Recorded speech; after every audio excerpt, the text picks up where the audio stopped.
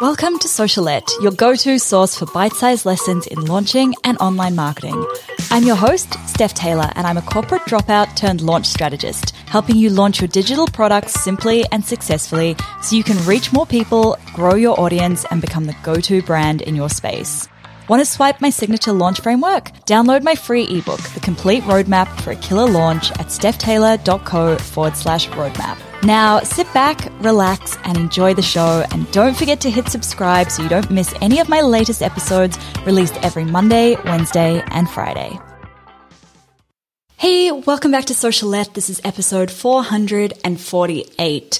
5 interesting things that I learned from my most recent launch. So a couple of days ago, I closed doors to Launch Magic for the second time this year. I launch it twice per year, and this was now my third time that I've launched it. And every time that I launch it, I try new things and I learn a lot from each launch. So I'm really excited in this episode to share with you a couple of the things that I learned that you might be able to apply to your launches as well, or that might get you thinking about some of the launches you've done previously. So one of the interesting things I discovered was that the people who ended up buying Launch Magic had, on average, been on my email list for 108 days before they bought Launch Magic. Now, this could be a factor of the fact that Launch Magic is only open twice a year. You can only sign up in May or in November. So it could be that they just subscribed to my email list after I'd closed doors last time and hadn't had a chance to. But it could also be that they need that extra nurturing, right? It could be that they need those extra touch points from me before they are ready to buy Launch Magic. So this tells me that I need to spend more time and more energy on growing my audience in between launches so that I have that extra time to nurture them so that next time I open doors to Launch Magic, they're a lot warmer and they're a lot more where they need to be ready to buy. The second interesting thing that I learned was that 71% of the people who bought Launch Magic this time also attended the webinar. So even though the webinar didn't convert very well live, and that's something that I know I need to tweak and improve next time, because it wasn't as good as it has been in the past. Even though it didn't convert that well live, it's clear that the webinar has been a big factor in people deciding to buy or to not buy Launch Magic. Most of the people who registered for the webinar, they came from a Facebook ad. This was the third really interesting thing I realized. Even people who were already following me or who were on my email list, they still saw the Facebook ad and registered from the Facebook ad rather than from an email that I sent out or from Instagram.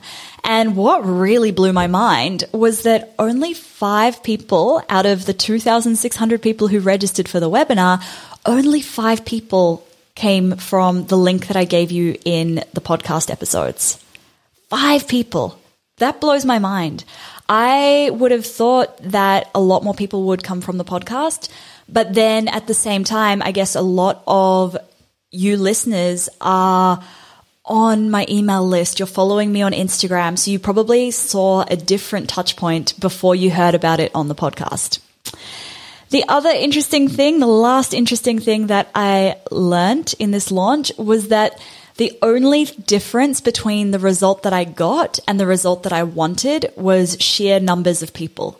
I needed around 3 times as many people to register for the webinar to hit the goal that I wanted to hit that financial goal, that registrations goal. But I actually ended up pulling back on my Facebook ad spend. My webinar registration ads were getting very expensive. I think I was paying about $20 per lead at one point. And I ended up scaling back my ad spend because I was terrified that my launch wouldn't perform very well. So I just didn't have enough people registered to hit that goal. But if I'd had those people in the funnel, if I'd had people registered for the webinar, then it would have been a whole lot easier to reach that goal that I had in mind. Now, don't worry, I'm talking about, in a future episode, I am going to talk about what I do when I don't hit a launch goal, because there's 2 things you can do about it. You can be like, oh, woe is me, I didn't hit my goal.